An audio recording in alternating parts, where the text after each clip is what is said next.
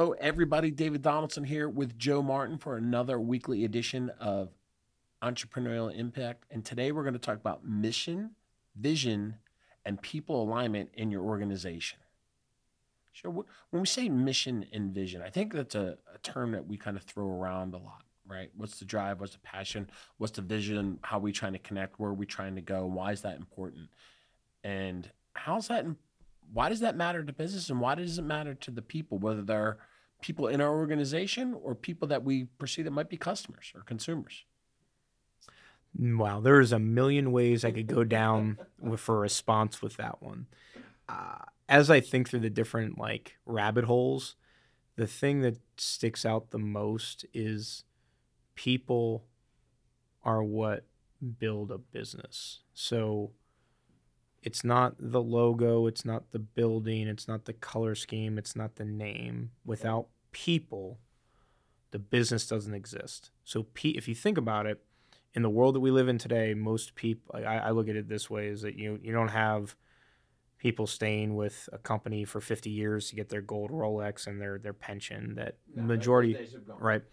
So most people are free agents. And I think as leaders, I think it's actually a very good mindset to have, is that if you know everybody in your organization is a free agent,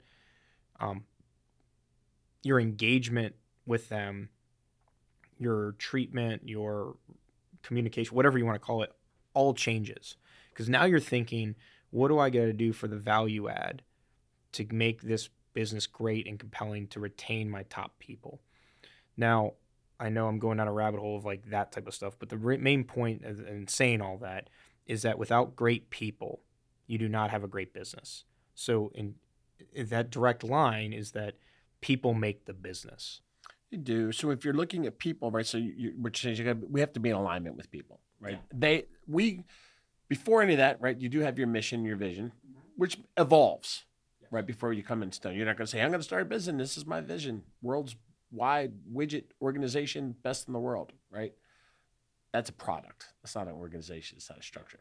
Through the people that start the organization with you, you develop, right, what the passions are about the organization, right? So, you're looking at an all-around common goal or an inspiration to create the purpose, and you got to have both. Mm-hmm. Right. If you think about when I look at a company or a business, and you say mission, vision, intrinsically, what sits below that as the lowest common denominator is culture. Okay. So think about this. If you're in science class and you have a petri dish and you put some culture in there, and I remember doing this in high school, it was like they're like, okay, this is a petri dish, and go, take a little, Q-tip out and go to the bathroom or go outside or go to the jungle gym and whatever, swab it and then put it in the petri dish, right? And then over 2-3 weeks, you see something grow, right? Well, the example is in culture, that's a culture, right? Different meaning of culture, but the thing that culture in a company have and the culture that petri dish have is that left to its own devices, it's going to create its own culture. Now, you've got no control of the culture inside that petri dish. You actually have control of the culture inside the organization, because this is what leadership has. Leadership can control two things inside of an organization. You can control the conversations you have, and you can control the environment. So if you want to have a great culture, you have to control the environment, you have to control the conversations, which means you have to control the conversation of what the mission and vision is. And that mission and vision has to align with the culture of the organization, otherwise it's going to land on deaf ears.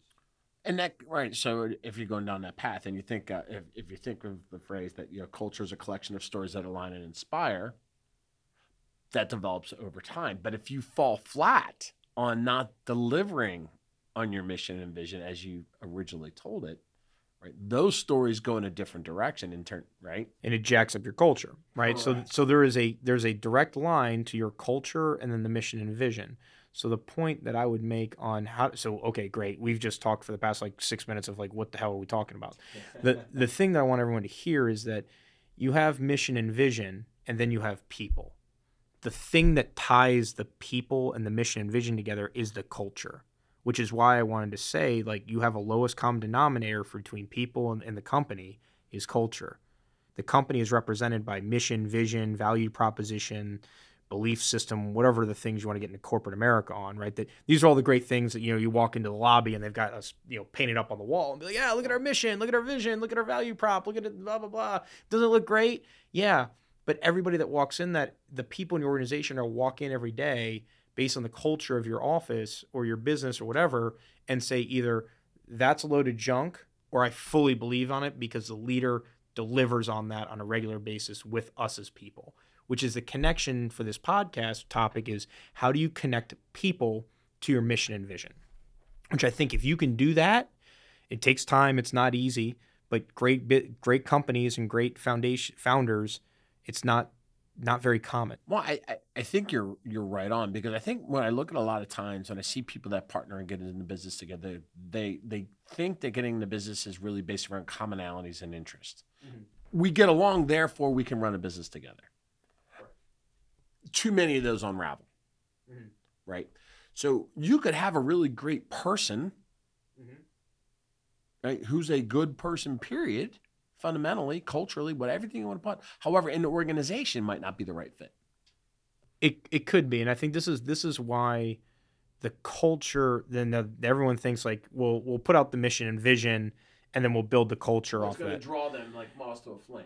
Except for the fact that you actually have to establish the culture first. When you establish the culture, the mission and vision comes second, because the people develop culture. That culture then manifests into mission and vision. Right. How does that story, or how does that mission and vision get told, and who's telling it? And that's what it's on the responsibility of that leader to be able to say, what's the compelling story as to why we founded the company based on certain belief systems. And then based on that belief system, which is actually your culture, right? Because it's the commonality is that all of us that join this company believe in the belief system. That's what ties us all together. How we go about that might be a little bit different, but the end goal is that commonality inside the value props. And then that manifests into this mission that is never ending, right? In any company, like, you go back to Simon Sinek's Infinite Game, business doesn't have a finite thing. It's not like, hey, I'm best in business and I've won the business game. No, like every day is a new day. Businesses continue to evolve. So you don't have like an end goal in business because it continues. You die, that business is going to continue. Well, it might go bankrupt. I mean, go bankrupt if you don't have like a person behind you. But what I'm saying with all this, I keep hammering on the people and culture, is that your people and culture will secondarily drive your mission. That if you drive mission first, you will never get people to follow, because they're not going to see how that ties in their values and beliefs of the culture. So here's the cool part. You build great people, you have your one-on-ones, you have great camaraderie, and everybody's aligned in that kind of stuff. You then have this mission statement. Now, the thing that I think is also highly important for leaders, especially if you care about people, and I believe that most leaders get into a position because they care about people, they want to make an impact, is your people, no matter how small their task is, no matter where they sit on the org chart, have to be constantly communicated with how their job, their activities impact the mission of the organization, no matter how small it is. Correct. And the thing that I think is really inspiring, but also like such a small thing, but has such impact, is that, sometimes we believe that people pick up on stuff and we assume that they know. This is this curse of knowledge. The curse of knowledge is that because you've gone through experiences in training and education, you expect everybody to have the same type of understanding of the world, right? Which is false. Well, you run into assumptions that there's a whole world problem. Exactly. So if you as a leader really assume that nothing is taken for granted, and if you support your people, you give them feedback, you give them accolades, but I would take this little tweak. When you talk in meetings to the audience and when you talk to one-on-ones, being able to take specific actions that seem menial and to derive a story on how that actually moves the mission of the company. And most people will say, well, no, I'm cutting checks, or I'm doing AR collections, or, I'm ordering supplies, or I'm making sure the lights are turned on, or that I'm paying a bill or something like that, right? I think most people see those things as menial tasks that don't seem big priority in hitting the overall mission for the organization. Well, in that, I would challenge that mindset, because it's the the love of the details, the love of the process, and understand that everything inside of the organization has an impact on the mission. Case in point, let's put it this way. Going back to the leadership journey of you control conversations as a leader and you can control environment.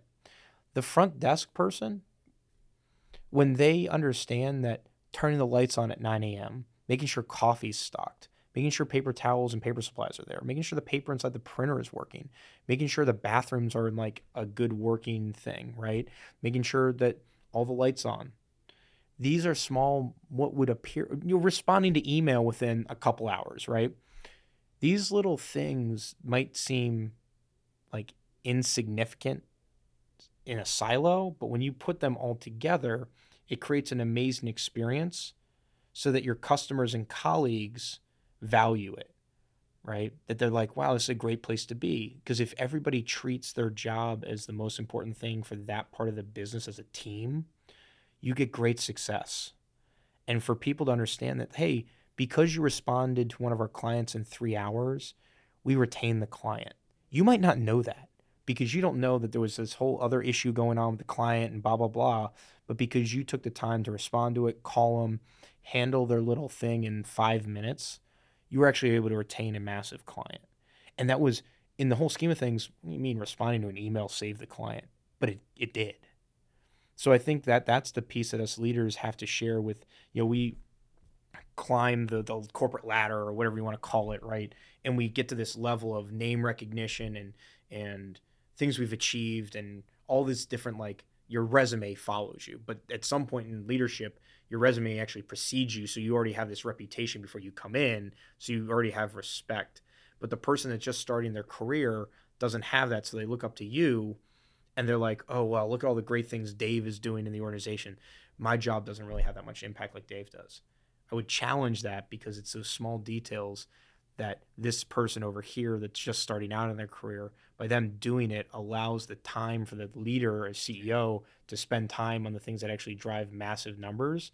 But without this person's leverage, the other goal doesn't happen. So I think everybody inside the organization has to understand, no matter how small their task is, has meaning, that has a compounding effect, that if everybody does their job, no matter whether or not you think it's actually important, creates momentum and actually creates a unified front that can actually deliver long-term success for the organization. All those little things, right? It's the little things that matter, right? Do you thank somebody? Do you write them a note card and say, thank you for all that you do? Yeah. Put it in the mail and send it to them, right? Those are meaningful things that connect with people in a deeper way, right? All along, you're telling the story through other people, and those people continue to live that story. Because what happens is when you don't do those things, somebody else starts telling your story, somebody else starts shaping the vision and the mission, and then we don't follow through on what we set out to do in the first place. It goes back to the culture, right? So if you believe in people and you believe the best for them, so you treat them as people and you respect the fact that it doesn't matter if they're front desk, janitor, or the most senior founder in the organization, everybody has a job and everybody's key tasks roll up into an impact.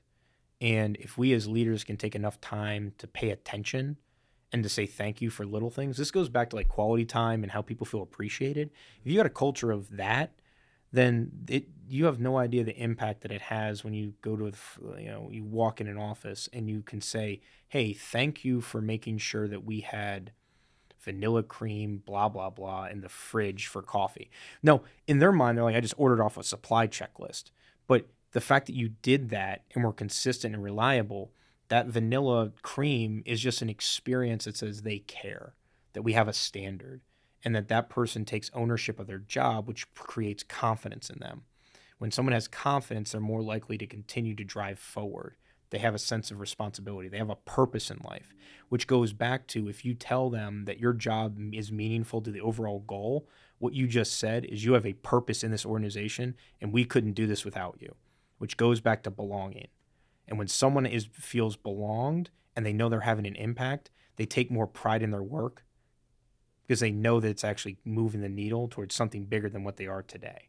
And I think that's the piece that sometimes I know I'm guilty of. That's why I wanted to talk about this on this podcast. It was like those small little things matter because you're in a leadership position. Well, they're massive, right? And And I like the whole thought of the concept is that you can't have one without the other, and the people set the tone for everything that you put in place to begin with. You've said this on a couple of our podcasts, is the days of top-down management are dead. I completely agree with you, like that it is completely dead.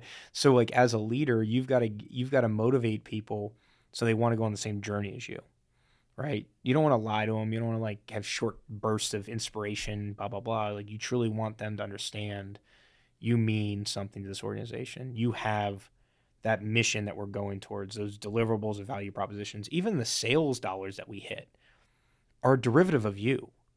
And I think most oftentimes people that are humble or driven or whatever, they don't think about that stuff. Well, and the thing about that's so humbling about people is it's just if you just watch and listen to what they say or how they say it and when they say it, right? People go through things every single day. And you're number one employee, you're number one cheerleader, all of a sudden they don't want to come to work anymore. And you don't know why. But if you're not paying attention, you're not picking up on that. And it could be something as simply rectified but never gets addressed that undoes it all. How alert are you in your surroundings of your people? Because, to kind of put a bow on this podcast, your people drive the culture. That culture drives the mission and vision. So if you're wondering why we're not really driving on mission and vision right now, well, then you got to go back to the culture, and then which means you got to go back to the people, which means what conversations and communication you're having with your people that one makes them know. Like, think about this. People want to be in business with people they like, they know, and they respect as basic fundamentals, right? Those are just keys that you could just lead people on. Right. But the other part as a leader, and I think this goes back to that culture piece of fulfilling your mission and vision, is that can I trust you? Can I learn from you? Right? The final part is, do you care about me? So if you think about leadership, to drive on your mission and vision is like, can I trust you? Can I learn from you? And do you care about me? And that's, if you start with that, and it seems very like not linear to say, well, how do I start there to deliver on mission vision? You have to start with the people, because as the leader, you don't have enough time or man hours or working hours to touch all the customers for attention and new sales. So you've got to pour into your people that are on the front line, make sure that they know they're valued, and make sure that they know they're moving towards something that they want personally. And in so doing, those day-to-day, week-by-week, month-by-month activities, well, you'll eventually see formulating sales, and those sales are going to directly impact your mission and vision, because without the financial profitability, you have no business. And then once you get to financial profitability, you're actually able to manifest into impact, which is actually what your mission and vision is about. It's about impact. That's a really deep one today. No, but it's important, because I think a lot of that is overlooked, not intentionally, but because we fall into habits, and the habits is just getting stuff done, and life happens, right? But be aware and alert to what's going on, and how are the people, and are you fulfilling on the promise that you set up from when they joined you to begin with? Well, and I think, to wrap this one up, our mission is to have entrepreneurial impact, and I think we just did that with mission and vision through people, right? So thanks, Dave, for leading this one off. Absolutely. Have a great week, everybody.